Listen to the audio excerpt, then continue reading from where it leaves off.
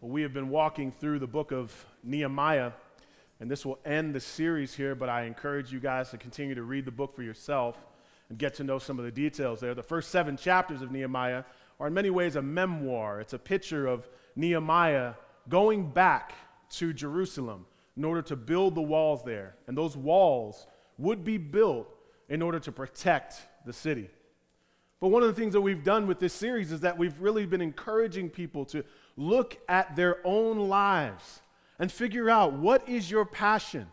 What would cause you to move back to a town that you've never been before and protect that town? What would cause you to maybe start up a business or go into teaching in a school? What is driving you? What is your master passion? What do you feel like you want to pour your life into? As Nehemiah found himself doing the same. We said in the first message that this really, if you want to do something dynamic and great, the first thing you need is alignment and then assignment. Far too many people want to know, what is my assignment, God? What is my purpose, God? But the first thing you need to do is get your life aligned with God. You need to make sure that you are following Him and serving Him, and you're having every aspect of your life bowing yourself down to the Father, our God. And the second thing we said was, the reality is that many of us will have a clear vision in our mind of what should be, but God will oftentimes put us in the waiting room. There will be a time gap between what we know must happen and when it actually happens. And we called on you, and we believe God is calling us to worship while we're in the waiting room, while we're waiting on God to see Him do great things. And then we talked about last week, we talked about how resistance is coming. That we have an enemy that longs to, the Bible says he seeks to devour us. He prowls around us like a lion. And so we will have all types of opposition, all types of resistance when you want to do something great for God. And so this week, it will be a different message, but we will be talking about lifting as we climb. Lifting as we climb. Our mission statement, which we've repeated over and over again every week, is to connect to God, grow with family, serve our city. And so that's what many of you have experienced when you came to this church. You enjoyed the word, you enjoyed the worship, you enjoyed the community. And so our hope is that when you walked in the doors, that you started to connect with God. Many of you maybe weren't in church, or you're de-churched, or you're unchurched, or the bottom line is you were looking for a place to grow. And you found this place as the place you wanted to connect to God. But then what we try to do is we try to move you into an atmosphere where you can be amongst family, that you can learn your word amongst people that you can trust and develop safe relationships with. We do that through our city groups. And then thirdly, we always say, serve our city. We want to be able to connect to the city in a way where if we were to leave a given area in the city, that place would be sad because we're gone. And so the city is our target. And we believe this is part of sanctifying you and growing you up, that you have to develop a relationship with God and connect to Him, and then you have to develop a relationship with people. And then thirdly, you have to be able to lean into the city, love God's city, because this is His city. But as we've gathered as a church, it's, I tell you guys all the time how it's amazing to me to see people come. I still remember when we had 3 people. I remember when we had 30 people. I still have a habit of not looking back to see if people are going to come in the door, because there's in my head, like, I don't think people are going to show up every Sunday, because that's what I got used to every week. And the reality is that God has grown us, and I love what God has done. If you look around, we are multi-ethnic. If you look around, we're multicultural. I mean, it's beautiful. We had people over our house for Thanksgiving, and one of the hardest questions to ask in Brooklyn is, where are you from?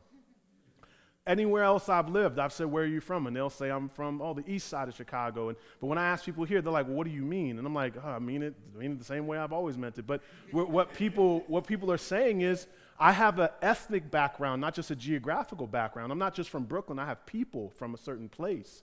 And so ethnic-wise, we've grown. And we continue to grow. And I believe God is glorified in our diversity. But I believe that whenever you are serving the city, you have to ask yourself a fundamental question. Who in the city do we want to serve? And what are their needs? Who specifically do we want to serve, and what are their needs? And we've kind of encouraged you to be leaders and think about what your passion is. On some level, God is calling you to a particular people group, a particular place, a particular issue. And we at first wanted this church to be diverse. We wanted it so that when you looked around, we could not be defined by one culture or one ethnicity. And we praise God that we have this beauty, this mosaic that we have in our community and here in the church. But I think as we've asked ourselves, who in the city do we want to serve?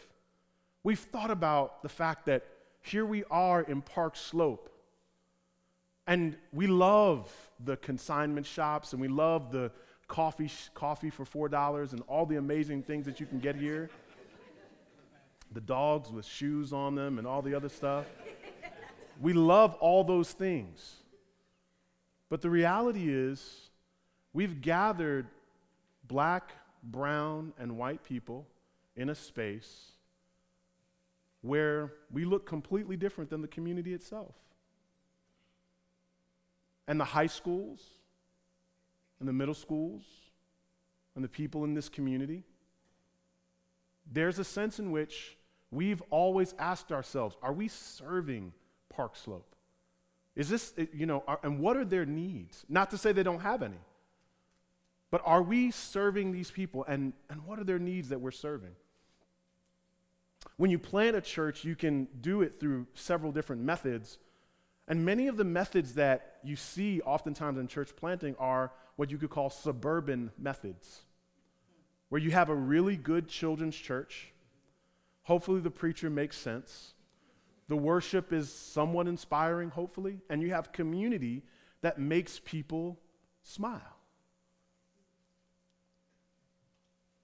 But what we've realized and what we felt a burden about, and let me just stop and say this, we could stay here in Park Slope and keep going and keep growing.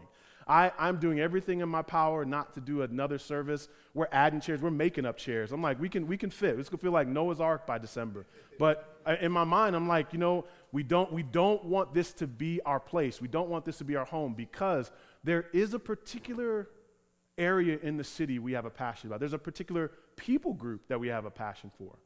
You see, we have become multi-ethnic, but as a church, we have not become multi-economic. When you really look at who we are as a church, everybody's kind of working their way. You went to college, or you wanted to go to college, or a lot of people in college, but we are essentially a church. And people are still broke, praise God. I'm not saying y'all have money. But what I'm saying is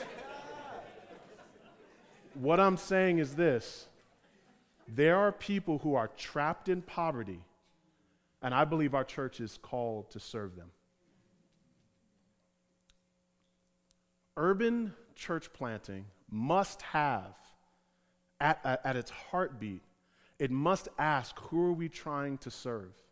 And we can't just import suburban methods into an urban space. And I can tell you right now, we could go to Flatbush and keep doing what we're doing and still grow. Sometimes growth is not the only picture of success. You have to look around and say, who are we serving? Now let me just pause. Much of this message is going to be about our church and how we're serving, but let me just pause and reflect. If you are doing something great for people, you have to ask, is it to their benefit as well? You remember Stephon Marbury? Y'all remember Stephon Marbury?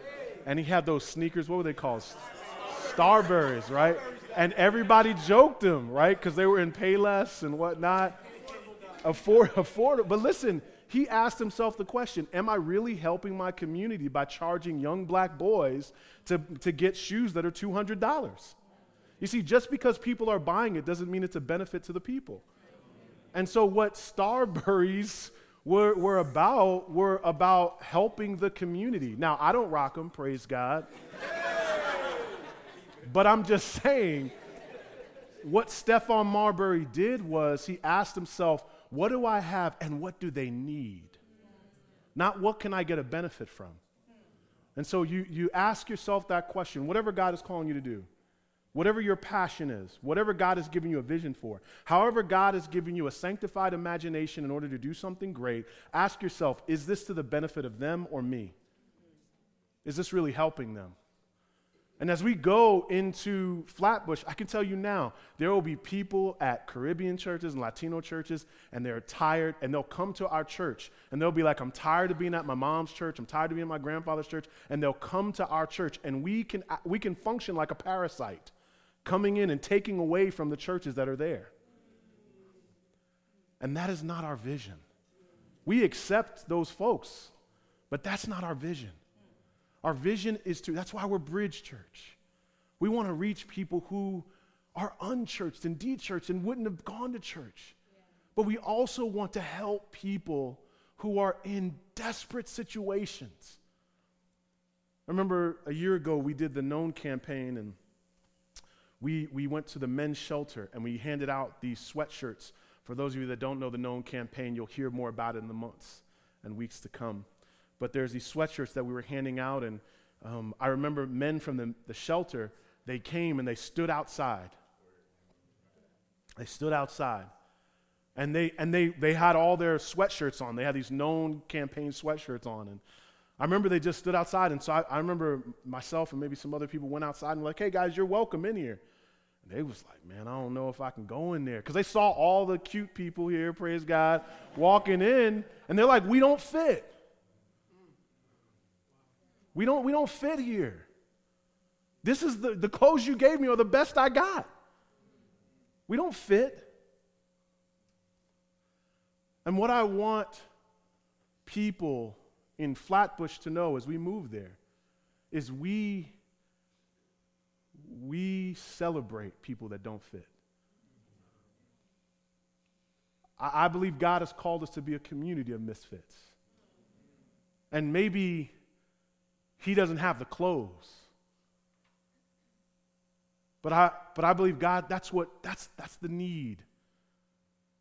And so economic issues within the urban space are part of why we are moving our church to Flatbush, Brooklyn.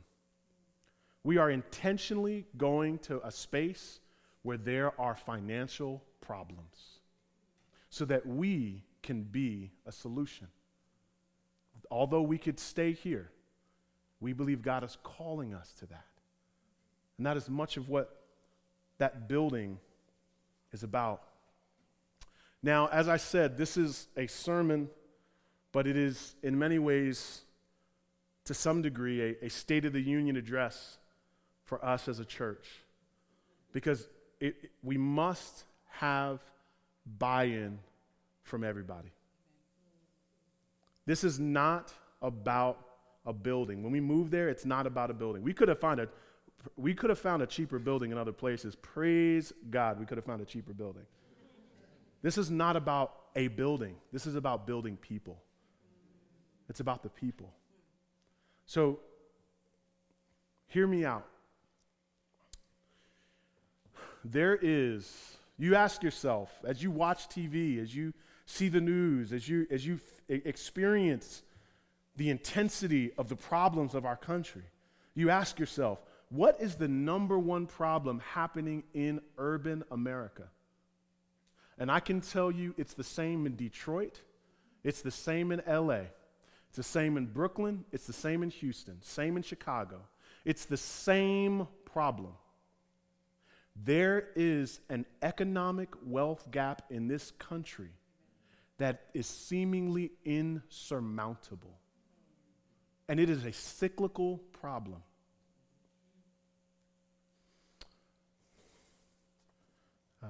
The Pew Research found an analysis of 2009 government says that the median wealth gap of white households is 20 times that of black households and 18 times that of Hispanic households. In 2009, the typical black household had $5,677 in wealth. The typical Hispanic household had $6,325 in wealth, and the typical white household had $113,149 in wealth. wealth is what you owe versus what you own.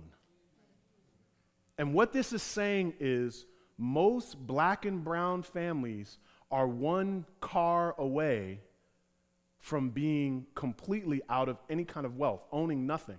When we got our house in 2005 in Raleigh, North Carolina, I remember it was asking me this thing we had to fill out. It was saying, what are your assets? And I was like, baby, is this talking about debt? I was like, when they say assets, what are they talking about?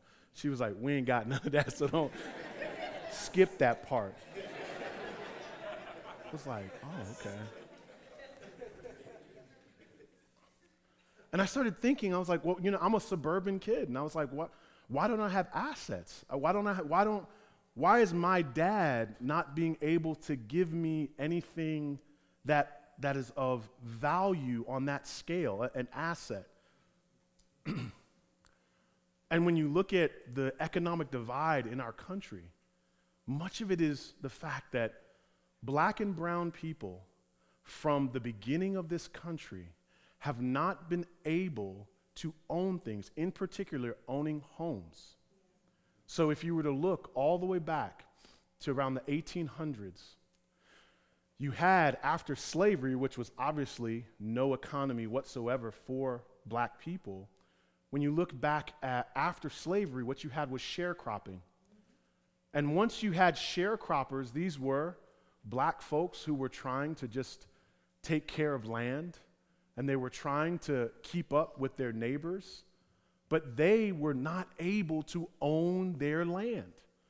So as the years went on beyond the 1800s into the early 1900s, black folks now are the laws are changing, and they're wanting not only to own their land, but to go to banks. Once you get to the 1930s, the banks, the Great Depression hits, the banks start saying that they're not going to loan to black people. So not only can I not own my land, but as they wanted to not only own their land, they wanted to own homes. The way to own and to have wealth is to own a home or own land to some degree. And what the banks told African Americans was that you could not own. And so this created an economic chasm in our country. So what happened was African Americans found themselves moving to urban spaces. And as they would move, the next picture we have is of folks in Oakland. This is of a young black boy in Oakland, shining shoes. There he is in Oakland trying to keep up his money, but a lot of African Americans weren't able to sustain income with anything that's of surplus. It was shining shoes. It was being at the bottom, being a maid. It was driving a bus.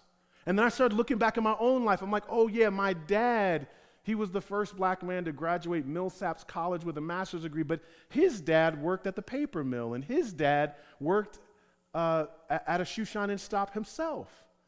And so I started thinking, wow, my family has never been able to give me anything financially that I could be able to have for myself.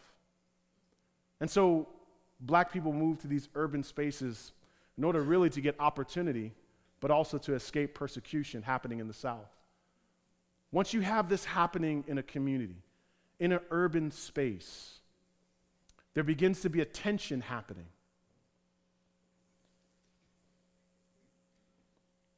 We learn throughout time that once there was the problems of the economy, we started seeing imprisonment happen. Many of you have watched the movie The 13th, or you've read about Michelle Alexander's book, The New Jim Crow.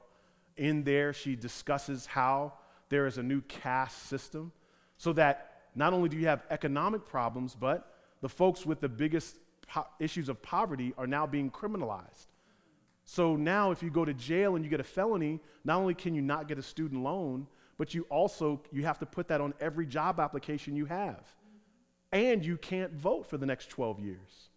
See, so what I'm saying to you is that in the urban space, there is a unique problem of economics. And the reason this is, in a multi-ethnic church, sometimes these conversations are difficult, but the only reason they're difficult is that we've tried to decolorize our country. We've tried to act like color doesn't matter anymore and race is not even in existence. When you look at the economy, I can point you to any city in America and I can tell you, show me the black part, show me the white part. Any city in America. And it's because there are unique economic issues that are plaguing urban America. And as a church, we are doing several things to make sure that we are part of solution because we believe that is the greatest need we can serve. Yes, we wanted to serve people spiritually and help them know God. We will do that. But there's another part that we feel like is utterly important. And so part of what we're going to be doing is there's an organization, Send North America, that we are a part of. And they are, when I told you that I was able to raise $200,000, that was from them, praise God. So yeah, now that makes a difference. And we are looking at other ways with them that we can not only get that building, but that we could help that community economically. Here, a picture of the building. It's a beautiful space. It's a beautiful space. We are praying that there's some partnerships we're looking at to be able to get the first floor. Right now we don't have it, but we're looking at some partnerships to get the first floor. We're going to have the second floor, third floor, rooftop. Right now we're thinking about how we can have an event space that we could train people, particularly ex-offenders, on hospitality to give them skills. We are thinking about ways that some of these folks can be able to learn how to do sound and maybe even coding skills. We're not sure, and I'm telling you a plan that we're praying about and dreaming about, but what we're saying is we are looking at how we can use that building not just to house our church, but that we could help mend the economic chasm in our community. So where we could do trainings and build up entrepreneurs. Because we believe it is not enough just to have a building for us. Yeah. We believe that that community should celebrate that that building is there. Again, this is not about a building, it's about building people. And so our heartbeat is that we would be able to move in and help change the culture there. But just realize that no matter what we do, one economist said that there will always be economic downturns in the country. There will be recessions and depressions. And whenever those things happen, the urban space gets affected more. One author said when white folks catch a cold, black folks get pneumonia, right?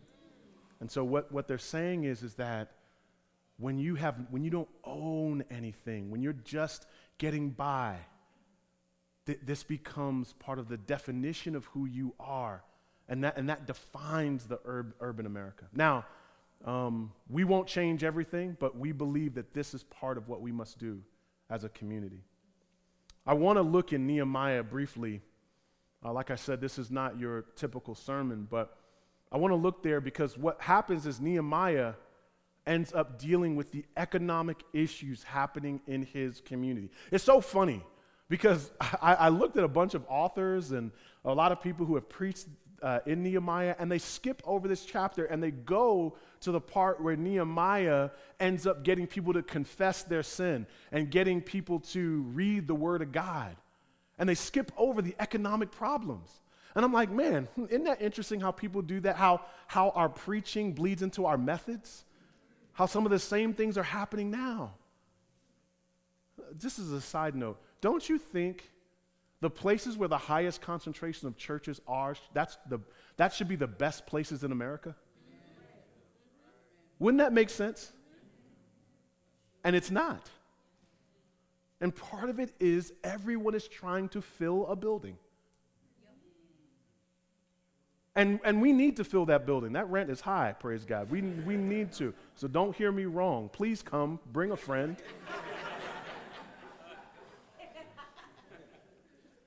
But I'm saying it is not, and we're figuring all these plans out, but it is not enough because of the people we're trying to serve. What's good for them? What do they need? There are millions of churches fleecing urban America from economics, telling them that they'll get a blessing if you give to the building. And we will not be that. The building, we are a blessing to the community. And if they give or don't give, we are going to bless that part of Brooklyn, Flatbush.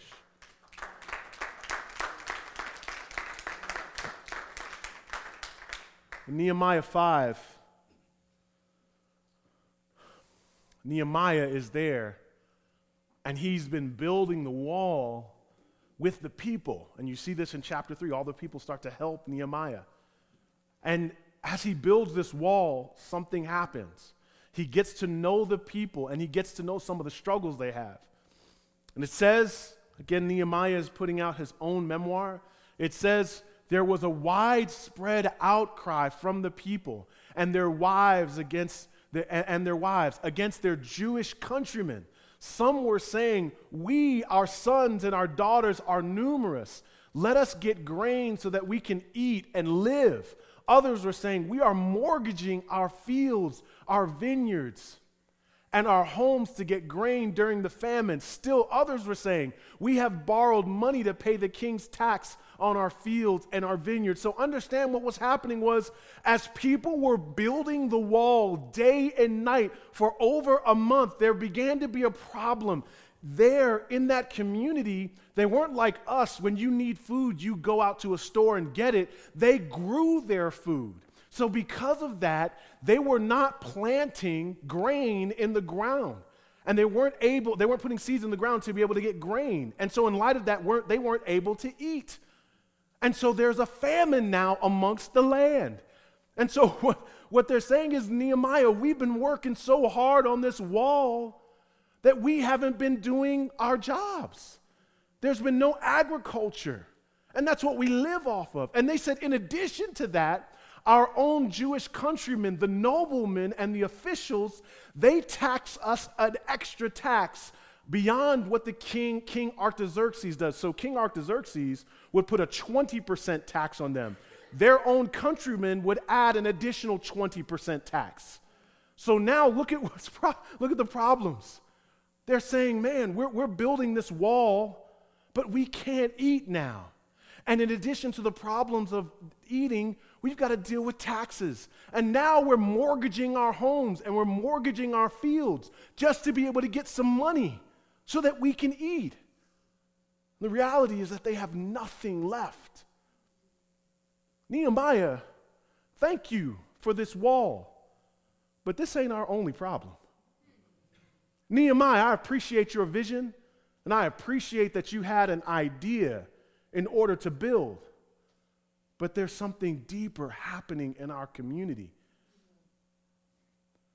Let me pause and say that when we get to Flatbush, there will be another problem.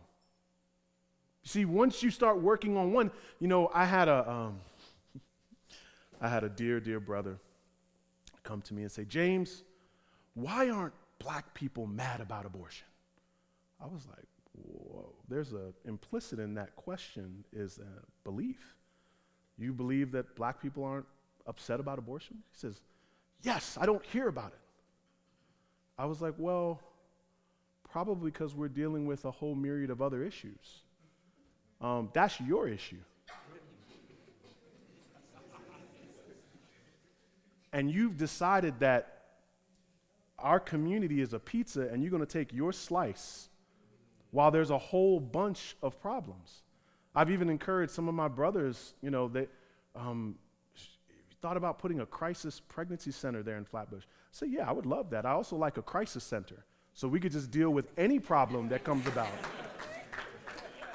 Because to change a city is not just to change my little piece of the pie. What do you need? What do you need?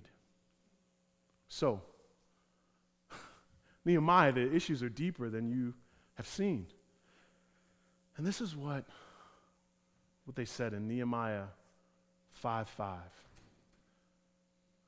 I can imagine this was just one of the wives maybe saying, we and our children are just like our countrymen and their children. Yet we are subjecting our sons and our daughters to slavery. Some of our daughters are enslaved, but we are powerless because of our fields and our vineyards belong to others. We have no power, they're saying. And they said, this is how crazy it is.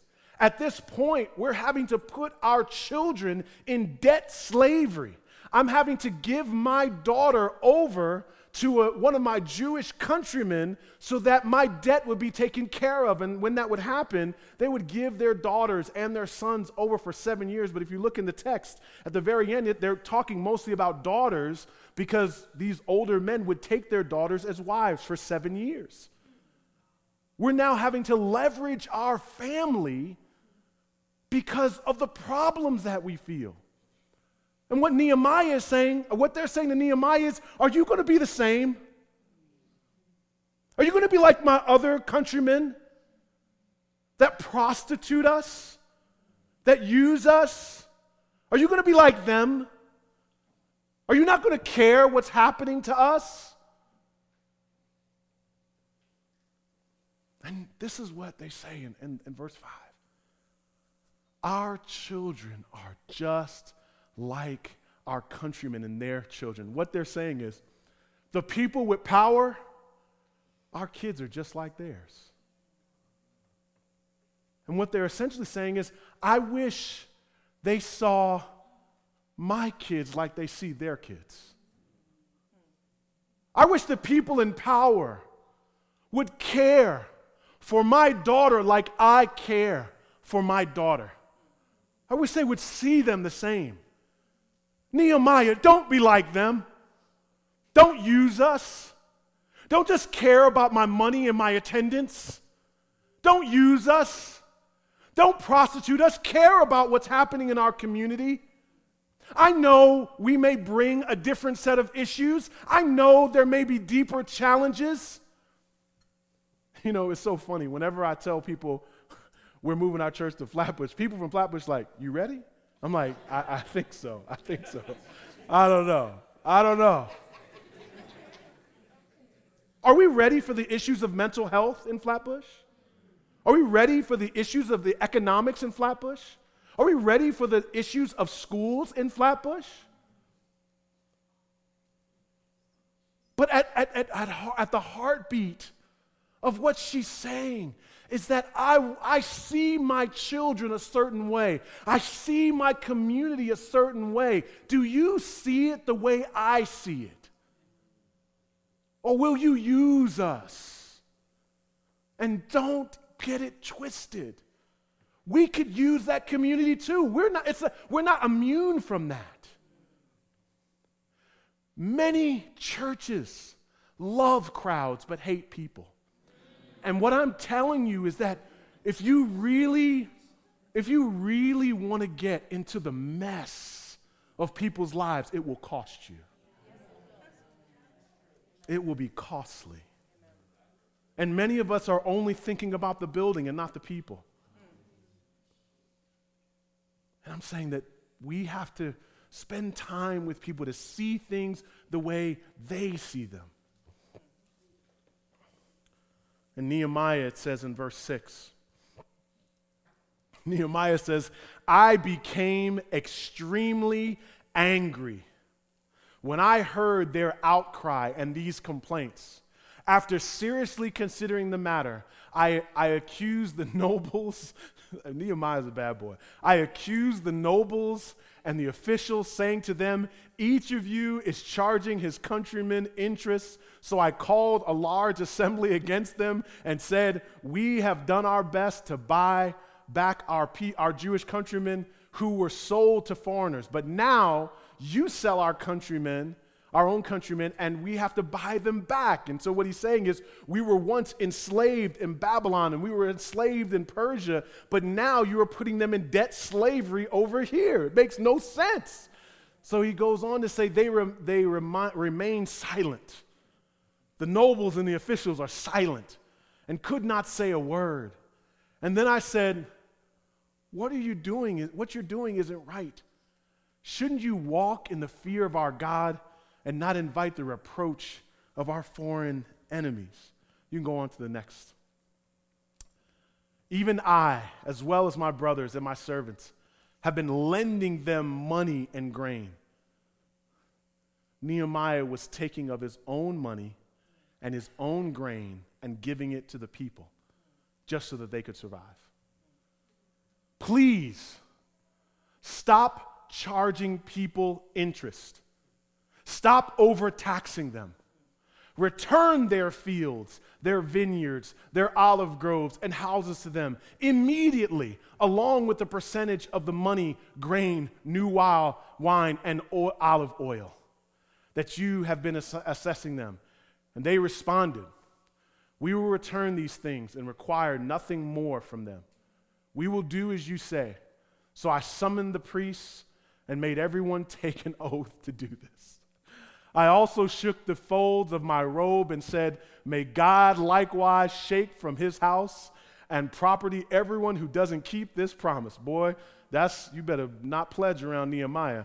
May he be shaken out and have nothing. The whole assembly said, amen, and watch what they did. They praised the Lord. And then the people did as they promised. I want you to know, this was not an economic summit. This was a worship service. He was calling people to say, if these are your people, then you must serve them, and you must not charge them, and you need to give back to them. And he says, I am charging you in the name of the Lord to do right to these people. And then in the end, the people were silent because no one had spoken to those issues. And the people were so convicted that financially they said, we must do what God is saying to do. Well, I will say a couple things, and then I'm going to sit down. The first is this. It is my job to go around the country and raise money for Bridge Church. It is my job to go around the country and raise money for Flatbush. That is my job. And I go to large churches in the suburbs, and I encourage them. And I get with Send North America, and I encourage them, help us in the urban space. And I have sat eye to eye with people, and I have said, it is not enough to treat us like a suburban church. We have bigger needs and deeper needs. It's not enough to just keep us in that same lane. And I have sat with some of the highest of the high, with people with great power.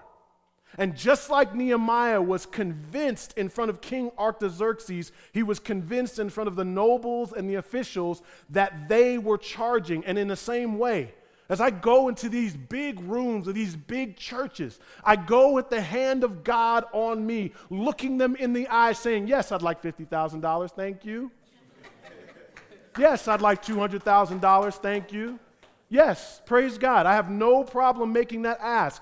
Not because I think they owe it to us. I believe that if you really want to see a church plant in the urban core, you have to understand our issues are different. And there are unique economic issues. And it is not just enough to say you have a church in the urban space. You have to deal with urban needs. You got to deal with urban problems. So I have no problem walking in there because I am committed to the people and I am going as an intercessor, going in between the two of them. I am a mediator. I go to the people that have no power and I speak truth to power, and that's what God has called me to do. But if you are going to deal with oppressed people, God's calling you to do the same. Amen. If you are going to work in the urban space, if you're going to deal with issues of poverty and schools you are going to have to learn how to speak truth to power. And there is a divide. When my wife and I lived in Park Slope, boy, the school, you dropped them off. There was like angels coming down, just like violins when you walked in. It was like peace, and they walked out with candy and were happy every day. Do you know the PTA budget at PS10? I don't know if I can say this publicly, but I'm about to. The budget was like $500,000. And the budget for the school we're at now is like $900. And what I'm saying to you is, when we look at what we're dealing with, it's different. It's different. There is a divide. And so I will go to suburban churches and say, we are urban, we have different needs. But church, don't get it twisted. You can live in an urban space and have a suburban spirit. And you can hold on to your money, and you can become a person that you just keep climbing the ladder, the corporate ladder, and you just keep climbing the artistic ladder, and you keep climbing whatever business ladder, Wall Street ladder, whatever ladder God has you on, you keep climbing, but you're not lifting as you climb. And God has called us to lift as we climb. And that's why he looks them in the face and says, yes, but I'm not calling you to do this out of guilt. This is not about your shame. This is not about even your money. This is about stewarding your life. Where do you want to make an impact? And if you want to make an impact in the urban core, then help make this happen. But if you think this is about money, then don't give a dime. Because God loves a cheerful giver, and a disgruntled giver annoys me. Praise God. We don't need your money if you are not committed to the people, if you are not committed to the city, and to love that city, and to care. And yes, some of you will say, James, how are we going to make all these? I don't know. We're figuring it out. We're figuring it out. But I'm committed. And we're committed. But as we continue to give, Josh, our executive pastor, will come up later and he'll talk about specific ways that you can give to the building. There will be a time when we'll call on some of you to help with actually building the building, coming in January, February time, all the way up till April. But I just want y'all to know, we have to get ready spiritually. We have to get ready spiritually for a whole new group of people. We have to get our hearts ready because we are going to see change. We're going to change as a church. Yes, we're going to change the city. Yes, but we're going to change. And we will have to be flexible with the way we do things.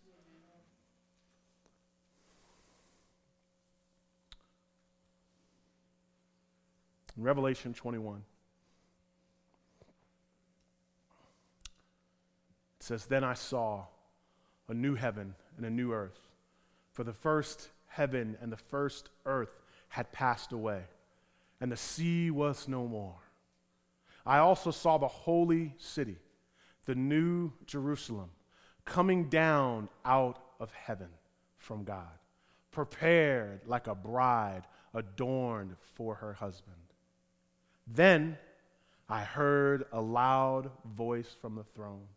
'Look, God's dwelling is with humanity, and he will live with them, and they will be his peoples, and God himself will be with them and will be their God, and he'll wipe away every tear from their eyes. And death will be no more. Grief, crying, and pain will be no more, because the previous things have passed away. Whoa, boy, I wish I had a preaching church up in here. Listen, listen, listen. Do you see that part? No more. Death will be no more. Pain will be no more. So what he is saying there is that in the kingdom, there will be all these no mores. In fact, he's the king of no more.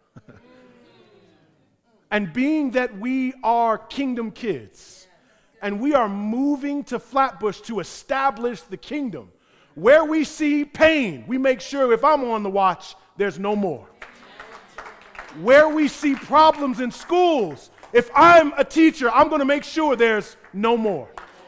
If there's an economic problem and I'm involved in it, I'm going to make sure there's no more.